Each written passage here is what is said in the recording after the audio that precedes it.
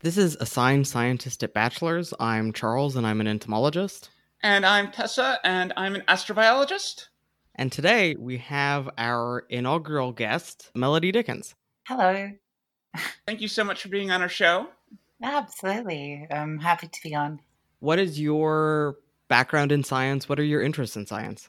Okay, so I have a degree in applied biomedical sciences. I studied in Dundee, and I'm currently training to be a secondary science teacher, teaching biology. And my undergraduate thesis was on a novel method of steroidogenesis, synthesizing human hormones, which basically covers, everything from medicine for hypothyroid, diabetes, and of course HRT with older cis people and trans people. Though I want to be a teacher and I want that to be kind of like my bedrock, I do kind of want to be a comic writer one day, and possibly showrunner for a cartoon that I'm currently working on. My comic strip is reaching its 250th strip. That's schmaltzy. Congrats. Yeah, I've got my first book. It's not a science book, but I've got my first book out there, so that's kind of nice too. So. Would you like a bit more information about the technique that I developed in? I would love to hear about that, as well as sort of the context for why a new technique might be necessary or important. Okay, well, you have to kind of go back quite a while, just before the 90s, where we were using analogous hormones. A famous example was the estrogen medication Premarin, which is pregnant mare urine. So obviously during pregnancy, an animal will produce higher amounts of estrogen in the blood, and your urine is a way of filtering and excreting out excess amounts of things in your blood. So they would basically conjugate the estrogen, and that is what used to be given to people. Now, we don't do that anymore nowadays because we got the funky technology, genetic engineering in the 90s. We can take a gene from a human, say a gene that codes for insulin or estrogen. We can basically insert that into a genetically engineered yeast, into its genome, and then it'll transcribe that as it normally functions, and it will produce whatever we need it to. So that's currently how it happens. So like any I guess like transphobes and stuff that bring up, synthetic exogenic hormones and stuff. Technically, they're true. That's true in that it's been synthesized and from outside of the body. But if they try and claim that it's not identical to human hormones, that's a bit of a lie, because we've used human genes to produce these hormones. However, the process obviously requires genetic engineering. And I was interested in the possibility of a process in which that wouldn't be necessary.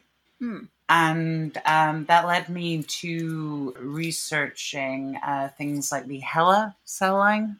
Are you aware? Yeah, familiar with the HeLa, but for those who aren't, it's a line of cell cultures that are immortal because they're originally extracted from the cancer of Henrietta Lacks, and there's quite a very long and involved saga in how that cell line came to be, but they're a preferred medium for experimentation. And also, her cells actually are still alive, even though she is not. So they sort of outlived her, which is it's just fascinating that when a cell does turn cancerous, that certain processes such as the cell, so like life and death cycle and number of predetermined number of cell cycles before it goes into apoptosis or programmed cell death. Well, basically, yeah, like that kind of goes out the window as well. I was interested in specifically a cell line called adenomas. Could you explain what adenomas are? So an adenoma is a cancer cell that has developed from a tissue that, in its precancerous state, was designed to produce hormones. For example, say it was a cancer that developed possibly in the pancreas. With the pancreas releasing insulin, the cancerous version of that cell, it loses its feedback mechanism, which is, again, one of the things controlling its replication, and, and this is what leads to tumors and whatnot. But what's interesting is with an adenoma, basically the hormone production, any kind of feedback loop telling it to stop producing that hormone, is usually switched off, and it overproduces the hormone. You could actually take these cells out of the body, and since they're immortalized, the idea is that as long as you continue providing them with sera, basically the main blood constituents, that they would actually just happily go on producing that human hormone, and you would never need to use genetic engineering and yeast or any of those other steps, because essentially you got adenomas to do it for you. So my graduate project looked at different sites from the body, and I believe I even got to work with a HeLa cell line as well, just as a control. But it involved using HPLC, which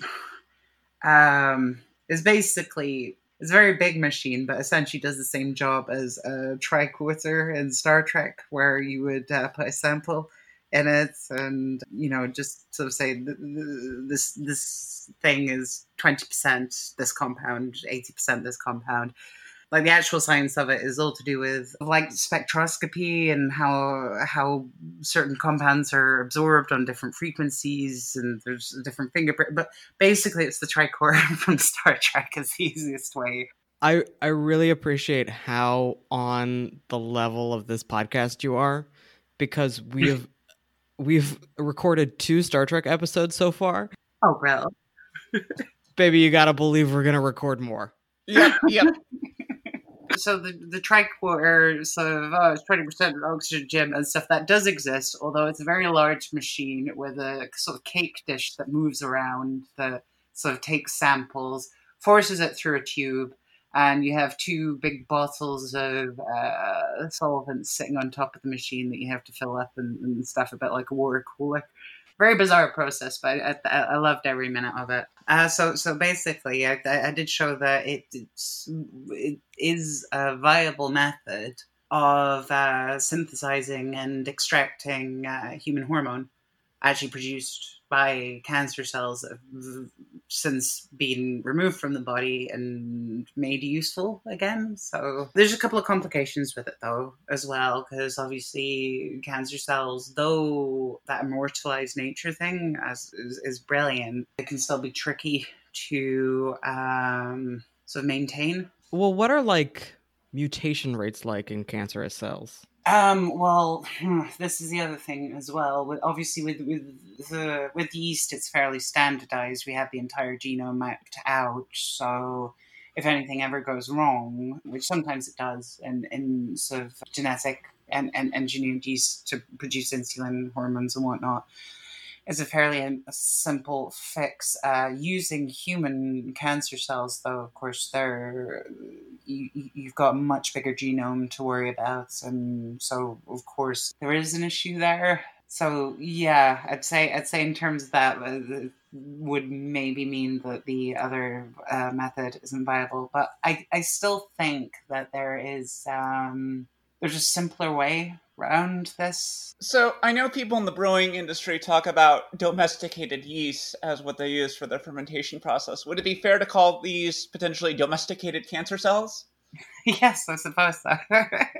But I mean, that's the other thing as well, is that I find it so fascinating that yeast cells have been used for so long, even before medicine, with obviously things like beer and bread and all sorts of things. So we've essentially been putting yeast to work for quite a while, even without properly realizing what it was. Oh, but speaking of Star Trek, I don't want to get too off topic. Favorite series? So this is actually interesting. Maybe it's not, but I am a big Star Trek fan. I've watched all of TOS, TNG, DS9, variety of the movies. And I tried watching Voyager, couldn't get into it, and then never got into Enterprise because I wasn't that interested. So my favorite series is Deep Space Nine. But Tessa, she's a fake geek girl, and we gotta boot her out of the pod. I will say I am not. I'm much more of a filthy casual fan. In that I have not done any watch throughs of the entire series. But and this is why America is failing. Yes, I am single-handedly responsible for all of it. I grew up watching The Next Generation, so I have a lot of fuzzy nostalgia feelings for it. However, with that said, as I've gotten older, I've gotten more of an appreciation for Deep Space Nine because I feel like it was a more mature and sophisticated show. You can't see me, but I am pumping my fist rigorously. Well, I can say the best series is, I'm sorry, but it's Voyager and DS9. There is no trekking in this series. If you want, they go into the Gamma Quadrant through a wormhole. That's barely trekking. You're skipping over space time. It doesn't count. I mean, I know that's what warp is, but in a way, but it's more like a bubble. Anyway, I'm not going to get into that. But basically, there are three ways to do things: the right way, the wrong way, and the Jane way. And my favorite is the third option. That's perfectly valid. So you said that you're training to be a secondary school teacher, right? Yes. Whenever I hear of people just anybody being a secondary school teacher, I think bravest person in the world. Children are terrifying. And then additionally, being trans, do you ever have anxiety about how you might be perceived by students or by parents or by your colleagues? Well, absolutely I did at first, and it was nerve-wracking to go in front of students. However, what I'm coming to realize is that it doesn't really matter who's standing up at the front of the class. For the most part, kids are going to hate you because you are forcing them to stay in a room for several hours every single day and meet with information. That's comforting in an ironic way. However, I think, I passed fairly well. So obviously I don't really bring it up, but there was a student that I had that was actually trans as well. And she asked me, are you trans and stuff? And I was worried about answering, but I said, yeah, I am. And I think it's kind of scary, but I think where we're at is sort of where the gay community was maybe a few decades ago. This whole ask, don't tell sort of thing. Right. And I don't know how much longer it will be, but when I'm teaching, basically, I'm there to teach. So steering back towards sort of science and a career in science, is there a reason you decided to move from research into teaching? Well, I suppose it's the same reason that I do comics. Ideally, I want to be able to sort of share my knowledge and also help other people's interest grow in a subject. I suppose one of the moments for me when I realized this was something that we call isolation. I don't know if you have that in American schools. Basically, they're removed from the classes for the rest of the day. I was told basically they just need to sit in silence and do the work that's given in front of them and stuff. And I could see that there was, they were grinding through it and they weren't interested in it. And from what I know about conditioning, I could tell that this isn't going to help them. right? Because they're hating it and they're going to form that negative association with the work that they're doing. So basically, I brought up glow in the dark rabbits, and they just looked at me and they were like, "What?" And I was like, "Glow in the dark rabbits. Are you aware that these exist?" And then obviously there was an interest there. It's like, what do you mean glow in the dark rabbits? And I said, well, basically we take a gene from jellyfish in the same way that, what I mentioned with yeast earlier, with genetic engineering. I went through the process of how we take this gene that codes for an enzyme that makes them glow, and we pop it into a rabbit zygote when it's a single cell, so that all the cells that duplicate from then on will express that enzyme that makes them glow. And then we have glow-in-the-dark rabbits. And they said, can I see it? And so, of course, I brought it up on my computer screen, swiveled it around so that they could see these rabbits glowing in the dark like something from a Marvel comic book. But it's reality, and it's what we can do with science. And suddenly they were just enthralled, and they needed to know more. And I think this is what a lot of like rote teaching when it comes to sort of science and stuff is failing these kids on, because you need that initial spark of, oh my God, that's really cool. And I even had one other student saying, wait, but is that right though? Like, do the rabbits enjoy it, or does that hurt them?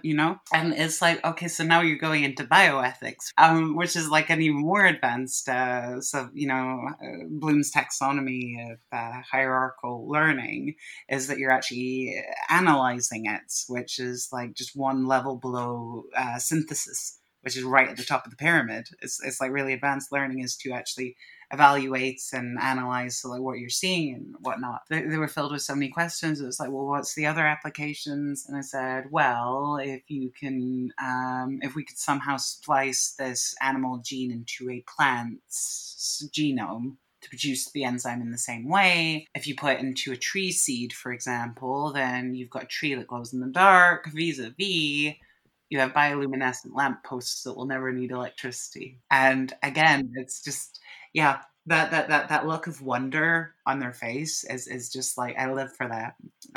Just to sort of see like basically the cogs that were just grinding before just free up and start sort of whirring with like possibilities and ideas. When it comes to proper sourcing on the internet, I think that should play an intrinsic part of what you're teaching. It doesn't need to be something that's forced, but it's just if you are looking for information on this, these are the places to go look for it. I mean, we have that already in universities, proper referencing. But I find it bizarre that this kind of thing just sort of starts at university and didn't start younger. This idea of being able to fact check information. Although it does make me hopeful that kids are, because I know that I've grown up in an age of misinformation with the internet, and things like reverse image searches are like second nature to a lot of my generation, but might not be to the older generation.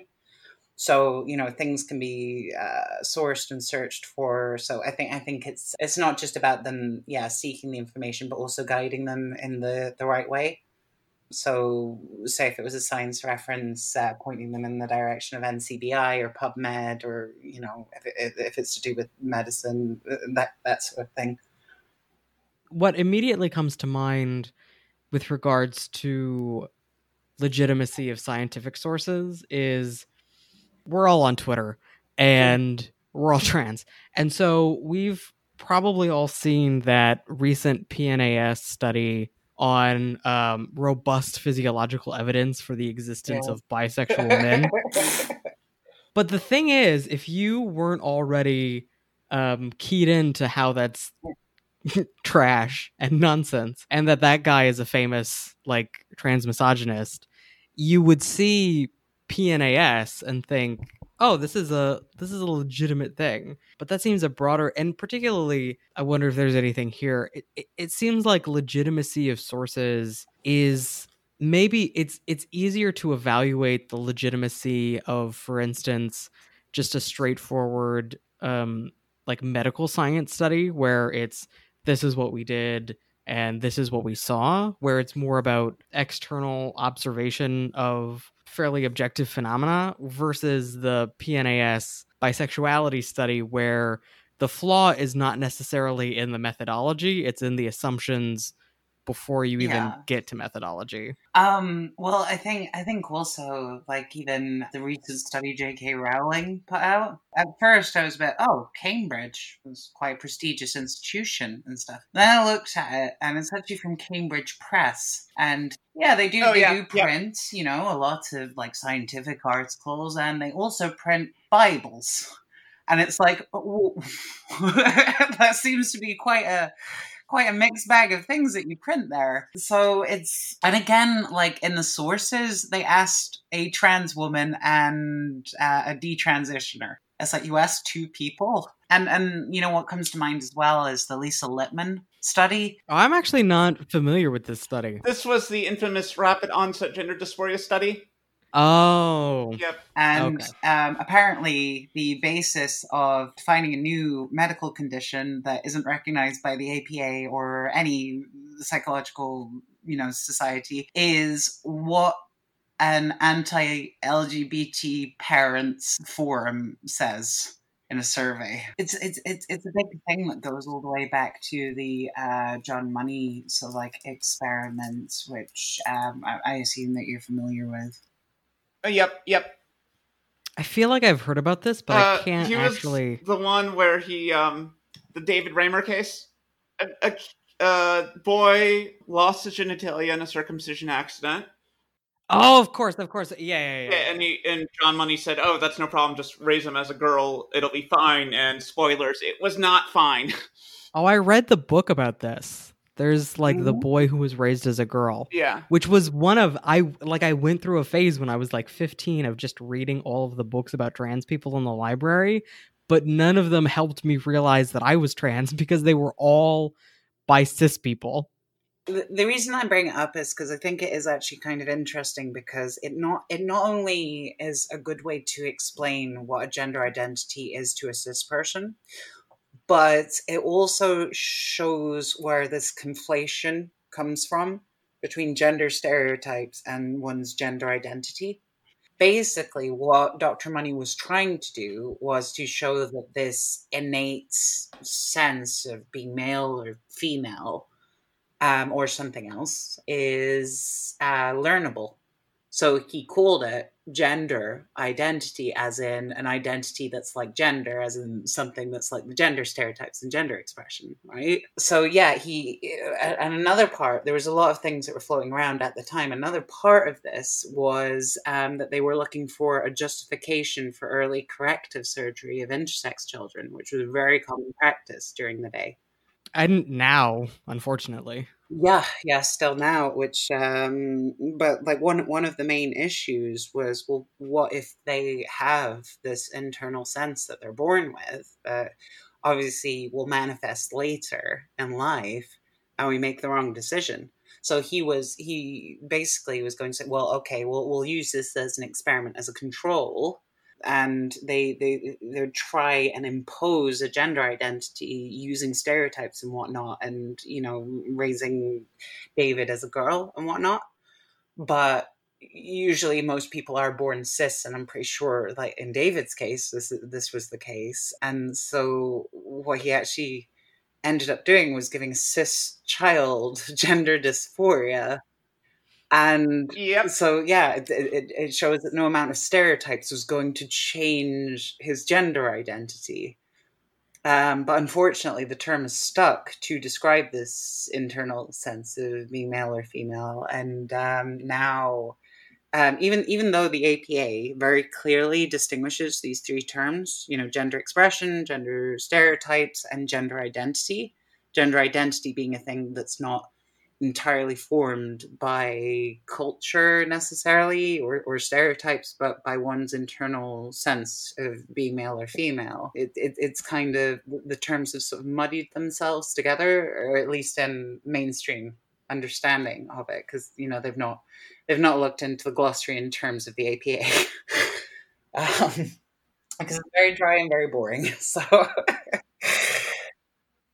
I wonder if there is any evidence to support the idea that a significant number of people have ever thought that they might be trans and then acted on transitioning on the primary or exclusive basis of fitting into gendered expectations of their non-birth assigned gender. Well, I mean, it's again, this is where it sort of crosses over into gay rights as well, because a lot of gay people will show cross-gender stereotype behavior when they're younger. Well, just because I am gay, Tessa is gay. Yep. Same. Yeah, so just a bunch of homosexuals on this message.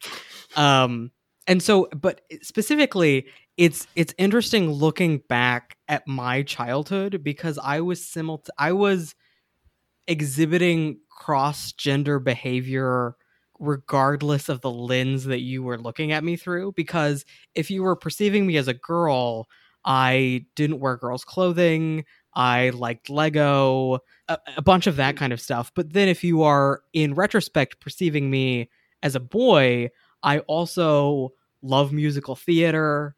I played with dolls a lot. I liked dressing up as characters, including one character who, in retrospect, is just my 8-year-old self inventing drag queens. And so parsing cross-gender behavior from within the context of a gay trans child is very complicated and weird.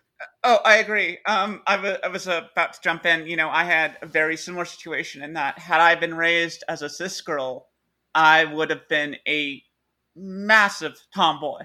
I mean, I was not ever the most masculine of children, but I definitely, a lot of the stuff I was into was considered traditionally to be masculine. I mean, like, well, I mean, even myself, I was like equally fan of Dragon Ball Z and also Sailor Moon. Like, it extends even outside of the LGBT community because you get parents that are petrified of letting, like, say it's just a cis straight boy or a cis straight girl even dabbling with cross-gender behavior because they think that that's going to turn them gay or that's going to turn them trans. And I mean, clearly it's not about stereotypes, but it's hard to move away from that kind of conflation, at least in the public eye, because they think that it's to do with that when really it's, you know, like you could take the entirety of like society away from me, I'd still be more comfortable being female. Exactly. Yeah.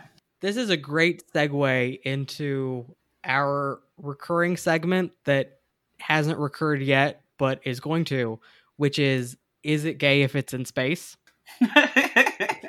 So much of being trans and being gay, being anything, is culturally contextual, where the same underlying experience has recurred throughout human history, but the specific cultural parameterizing of it as this is being gay, this is being trans, this is whatever, shifts. And so how is that like in Star Trek? Do we not see any gay people because Gene Roddenberry didn't think to include them and also TV censorship? Or do we not see any gay people because gay as an identity has dissolved like cotton candy in water? You know, that's a good question. I suspect there's always going to be at least a little bit of an identity wrapped up with it, just because it is something that's different from the norm. It may not be as important. It may be more like being, oh, I'm left-handed. You know, well, I'm not actually left-handed, but if I were, you know, nobody really thinks about that as being odd. They did once. You know, at one point people tried to correct people who are left-handed. They don't do that anymore, thankfully. But, you know, on the other hand, I'm sure you can find shirts or whatever about that say, oh, you know, kiss me, I'm left-handed or whatever. I can imagine something like that occurring where it's probably not quite as much of a marked cultural identity the way it is now. But there's still something there. There's still, you know, a shared common experience that is a community could form around. Yeah, I think so. And in that, Like a person did once ask me, why is the LGBT together? Like, considering one is about sexuality and one is about like the sex that you are and stuff. It is that shared commonality, that experience of having who you are, which relates to physical sex, not the act, but like the noun. Yeah, like one's sexual phenotype and who you're attracted to and whatnot. But something that is not as common as the norm, but you've been like subject to pathologization of who you are and discrimination. I think, though that's not what makes you gay or trans, I think that is that shared experience. That's the reason for the solidarity that's shared between sort of trans and gay people. Personally, when I see people trying to split up the LGBT, I just love it that we've got each other's backs, and I don't care how angry that makes bigots. If anything, that makes me smile a little bit. Well, and there's also just that statistically more trans people than cis people identify as non-straight for whatever reason. Because what they say, it's about a 30-30 split between like gay, straight, and bisexual. Yeah, and trans. that's what I've seen. I know that there's a 10 out there floating around, so that's not good maths. But this isn't a math podcast. This is a science podcast. We're lower down the hierarchy. Inevitably circle back to Star Trek, but just as an example, because it's just always my first point of reference for science fiction, which is not great, I guess, but whatever. And so then there's the question of, in the Star Trek future, cosmetic surgery and all surgery really has progressed to the point where you can have major image altering procedures done and nobody would ever know. So like theoretically in the Star Trek future, you would have the reality where if you were, say, a trans child, you could effectively have a suite of hormonal and surgical interventions at an early enough day in your life that nobody would ever know that you had physically been otherwise. And in that context, is there still trans identity and the possibility for trans community? Well, I suppose it would open up the whole stealth thing being even a bigger thing, because it's like you would never have to tell anyone that you were anything other. I don't know. I think again it would be personal preference, but me personally, if I was in that kind of future, I'd still want to be honest and tell other people so that they wouldn't feel as alone, even if they never, came out publicly. Right. No, I get that. I think there would still be a trans community, even if, we're rewriting DNA with CRISPR and everything. Mm-hmm. And you're still going to get transphobes that would be like, well, you weren't a male zygote or a female zygote, so... But I do find it interesting. A big time saver when it comes to talking with transphobes, to see whether it's just a very, deeply held assumption and whether there's wiggle room, or whether it is just faith that they have that, trans people will never be the thing that they transition to. Is I'll reframe the, the age-old atheist question of what evidence can I provide to you to show you that God isn't real and stuff, right? If you said that to a believer of the faith that isn't skeptical in any way, and they said, well, nothing, because I believe what I know to be true and stuff. You know that there's no point in arguing with this person into the hours of the night because that's what they believe. Right. There's no convincing. Well, any evidence to the contrary is already rejected before you even began your conversation.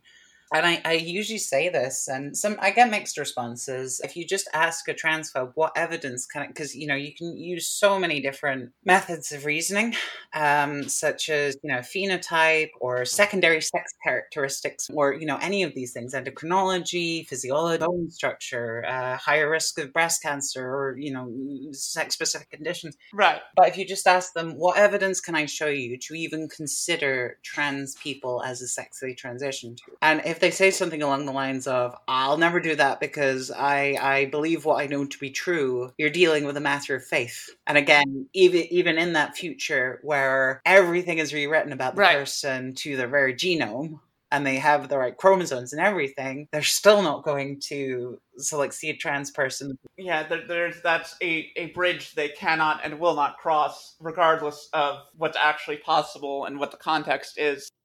But I also find the context discussion interesting because it got me thinking about science as well. I also have a lot of friends that are quite far to the right, and the thing that they struggled with a lot is that they said, "Oh, I'm getting conflicting messages here because a trans person will say that there's a biological aspect to sex, but it's also a social construction." Again, I have to explain to them and sit them down, and they've been happy with this explanation that though there's a biological aspect to it, just like race, the way that we categorize what is, say, a black or a white person is entirely sort of kind of socially constructed, where we draw that line. It's ultimately arbitrary, yeah. Back to my area of expertise. A lot of the social construction stuff, I think, can feel a bit namby-pamby to people, but it's a very rigorously scientific way of considering these things, I think, because even in totally non-sociological concepts, we still have to grapple with uncertain boundaries, like in species. Like, a species is theoretically a thing, but the conversation on whether species actually exist and how to draw distinctions around species is not settled, and it probably never will be, because the reality is that a species is a broad grouping that has a biological reality, but when you try to narrow in very, very closely on what the exact parameters are, you are always going to end up with edge cases, with exceptions, with weird situations. And so the best you can do is sort of a broad use that in any particular individual example might not hold. A perfect example of that is that we're still arguing over what a coconut is. I actually don't know about this. Can you talk about this? Well, what is a coconut? Is it a seed, a fruit, or a nut? Oh yeah, that's a good point. But I mean, even within sort of biology, there's disagreements about the coconut because there's obviously the phenotypic classification. I mean, also from a genetic standpoint, you can say no, it's closely related to this. I can't remember, but I do know that scientists, after all these years, are still butting heads over this. It's not even just related to biology, and I realized that it plays into the scientific hierarchy. As you move down that hierarchy, even as soon as you get to physics, you start to deal in subjective understandings of things, such as the electromagnetic spectrum. It's made up of lots of different segments based on its utility to us and what the different segments can do. Yeah, it's all part of the same spectrum. It's all the same stuff. But we don't see it as the same stuff, again, because of our social construction around understanding electromagnetic energy and how it interacts with the world. So, again, you could say, visible light is one part of the electromagnetic spectrum. But is it? Or is it 7 parts of the electromagnetic spectrum? Because it's 7 colors. So this is where that social construction comes into it. And I think again, I'm not sure why it's a left-wing, right-wing kind of divide, but I've just noticed that among my right-wing friends, just explaining that clears up a lot of misconceptions when people say that, sex is a social construct, but also there's biological aspects to it. But again, only in the sense that of like statistical probabilities. Like they claim that they're race realists, or they're, they just believe in simple sex biology, and it's like, that they actually think that biology is simple. If things were to be stagnant, especially within life, life dies. And I mean, this ultimately, I think, goes back to, you've probably heard the term sex is immutable floating around, claiming to be scientific. Yeah, no, I decided, I might have a look for this fabled science book that says that sex is immutable, because I've got some issues with that. I couldn't find that. I could find a text that looks into what sex is, that sort of said that, well, genotypic sex is largely immutable, not entirely, and phenotypic sex is modifiable, so absolutely changeable through hormones and environments and treatments. So then I wondered, so where's this term sex is immutable coming from? And then I looked up Genesis, and there it was. God made man and woman, male and female, and it was good. He put you together in his womb and made you male and female. And it's like, that's scientific text. So it's bizarre, because can you imagine making that claim of any other aspect of biology, that it's immutable, that's unchangeable? Because how would we evolve? I mean, I can't, but I am also a biologist. Yeah, I was about to say. Yeah. But, like, you age. Your genotype stayed relatively the same. I mean, you lost a bit of it as you got older, but that, your genes stayed the same, but you're not the same organism you were when you were born. Right. Well, it's the classic joke of, I was born a woman. I was born a fully formed adult human woman. It was a real tough birth. Or it's that character from Matilda, Mrs. Trunchbull. She was never a child. It's been a great conversation. I've really enjoyed having you on. Yeah, agreed. Do you have any sort of final thoughts that you want to put out there?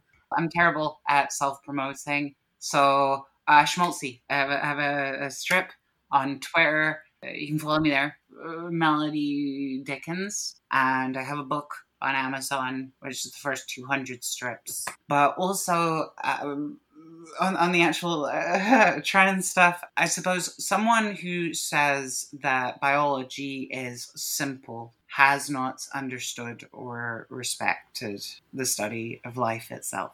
Good note to end on. Yeah, that's great. This was Assigned Scientist at Bachelor's. You can find me at Cockroach Arls on Twitter. And you can find me at Spacermace, SPACERMASE on Twitter. And you can find the podcast at ASAB Pod on Twitter, or at asabpodcast.com.